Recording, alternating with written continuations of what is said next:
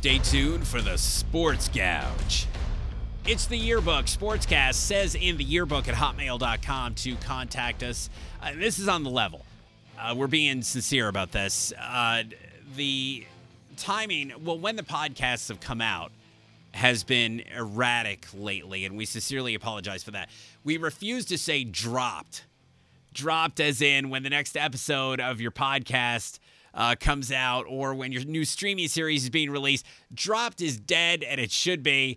Stop saying dropped. Also, no more drilling down on topics, all right, on a particular subject. No more drilling down. Drilling down is dead and never should have been living. So stop with the drilling down. But sincerely, we've been traveling for games, which has affected when the podcasts have come out. That's the reason. That is not an excuse, though. It's not fair to you that some weeks there's been no podcast. Some weeks there's been two. They've been released on varying days, so you never know when it's coming out. And we sincerely apologize for that. Unbelievable. IndyCar season is almost here. It begins on March 15th, although if you're a fan, you know that's misleading. The season begins March 15th in St. Petersburg, Florida, and then promptly takes 3 weeks off. But still, it's such a short season. Doesn't seem like it if you hate it, which makes for such a long off season. From the last race of last year on September 22nd until St. Petersburg is 175 days, a 175-day off season, just short of 6 months off. There was, yes, recently, essentially a preseason. There's some testing in real cars at a real track, but it's only very brief, and then it's gone until March. All of this, though, looks great for college football's argument. College football talks about its really, really long offseason. Doesn't seem like it if you hate it, and it holds up. Right now, college football, unfortunately, is at the beginning of 234 days off until next season. Granted, there's spring ball if you're into that, but that doesn't make it any shorter, am I right? So the point here was IndyCar. The first race is a street course on real streets in St. Petersburg, and we always just assumed you set that up for a week. You build the walls and put up the billboards, and it takes a week. But IndyCar broke ground. Well, not really. They didn't break anything, because if they broke anything, you can bet it's going to come up at the next city council meeting. Although, and this is us, not them, this is our problem, not theirs, we are still royally confused about when exactly the city council meets.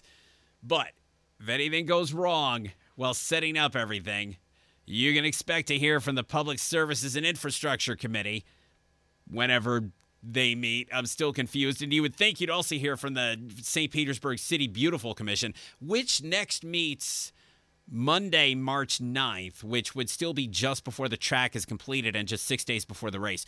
I'm serious about this. This is legitimate. I legitimately want to know. I definitely want to hear the commission's concerns 6 days before the race. And I hope one of those concerns is IndyCar's newly unveiled A Different Breed campaign to promote the drivers who have incredible backstories, but who are woefully unknown. If a different breed means getting their stories out there, then great. But the kickoff video, you can see it on IndyCar's website, is up and down. Just like the old call in basketball. You want to be a hero at your gym? If you're in a pickup basketball game or any organized basketball game at the gym, just call it. Say, hey, that was up and down, buddy. You'll be a hero. Heroism, not guaranteed, but you should be.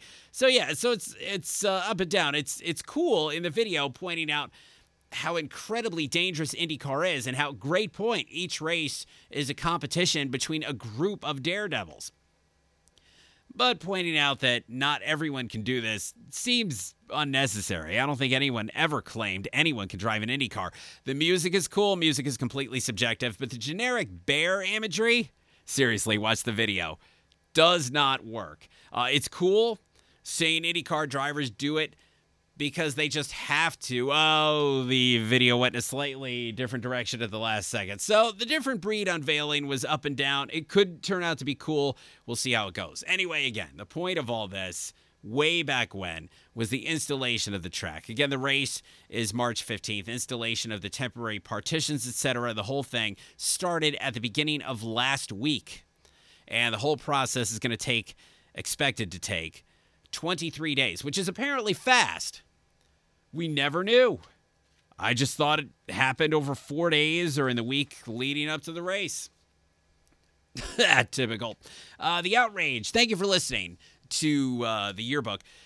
The outrage over the Astros sign stealing. And there should be outrage. You cannot have fans and players, etc., thinking that the games are somehow fixed. So something definitely had to be done. And we don't need yet another scandal that just gets forgotten with the passage of time. In 10 years, all anyone would remember is that Houston won it all. So rightfully so. The Astros and everyone else should be reminded to not forget. So the sign-stealing controversy isn't just lost to history.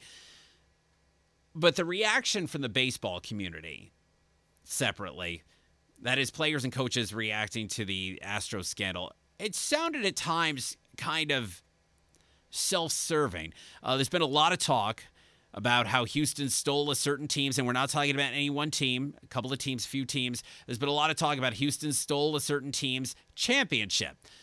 But what if it comes to light that other teams were doing the same thing at the same time? The commissioner's office says in 2018, quote, a number of teams, unquote, complained about, quote, a number of teams, unquote. What happens if it turns out that the Twins were cheating? Or what if the Orioles were cheating? Yeah. Make jokes about science stealing, hardy har, and Baltimore still couldn't win. Yeah. But then if the Orioles were cheating or somebody else was cheating, how does that change all that talk that sign stealing cost someone a division or a pennant or a World Series if also Rans were also cheating? The 2018 Red Sox are next up as their investigation wraps up. So are the 2017 and 2018 World Series champions really the only teams that cheated? The two winners were the only ones.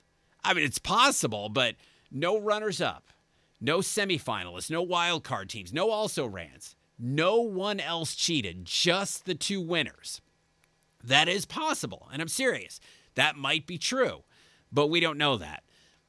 And when are the Reds, the Rangers, Diamondbacks, Rays, Yankees, and Nationals going to punish the players they recently signed away from Houston? The Yankees have been pretty outspoken about the Astros robbing them, but they have not yet offered to suspend prized acquisition from the Astros, Garrett Cole, for the first half of this season. Of course, it wasn't Cole's fault. He's a pitcher, so he wasn't stealing signs, so he's okay. Sure, he was on the team that cheated, a team surrounded by constant rumors that it was cheating, but Cole and others managed to not see or hear anything and managed to not have to make any ethical choices or even think for a minute about what cheating means. By the way, don't take the Yankees talking as gospel. At press conferences, you have to say something. So these quotes aren't necessarily their absolutely true feelings. It could be just press conference fodder. But Yankees manager Aaron Boone says he considered those linked to cheating, A.J. Hinch, Alex Cora, and Carlos Beltran, friends. What does that mean? As a member of a baseball lifer family, the Boones, he knows better than anyone how cutthroat the competition is and how friendship gets thrown out the window when a title is on the line. Does Aaron Boone ever go easy on his friends in the game in a regular season game against the Red Sox?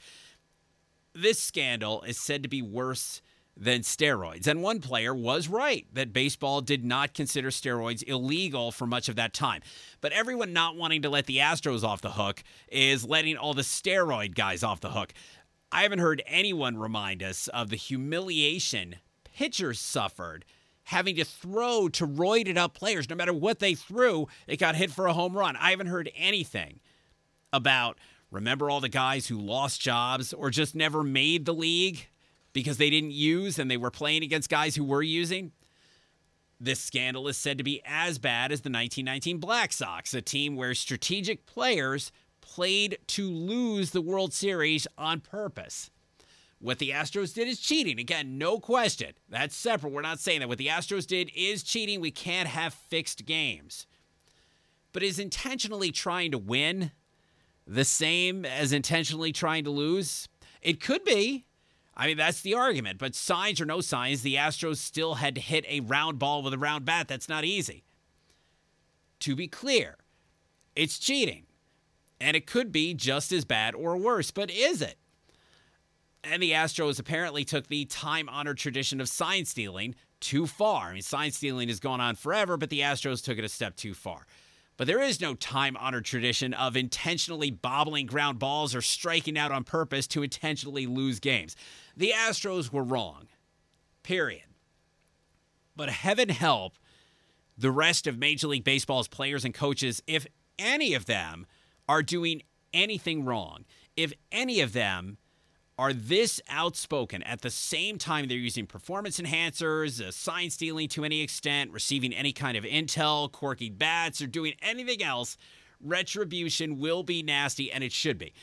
Now, everyone's been speaking so freely, which I don't remember happening before. It might have, but everyone's been speaking so freely about the Astros. It does honestly make me think that no one else could possibly be doing anything wrong out there. Seriously, would anyone possibly be this big of a hypocrite?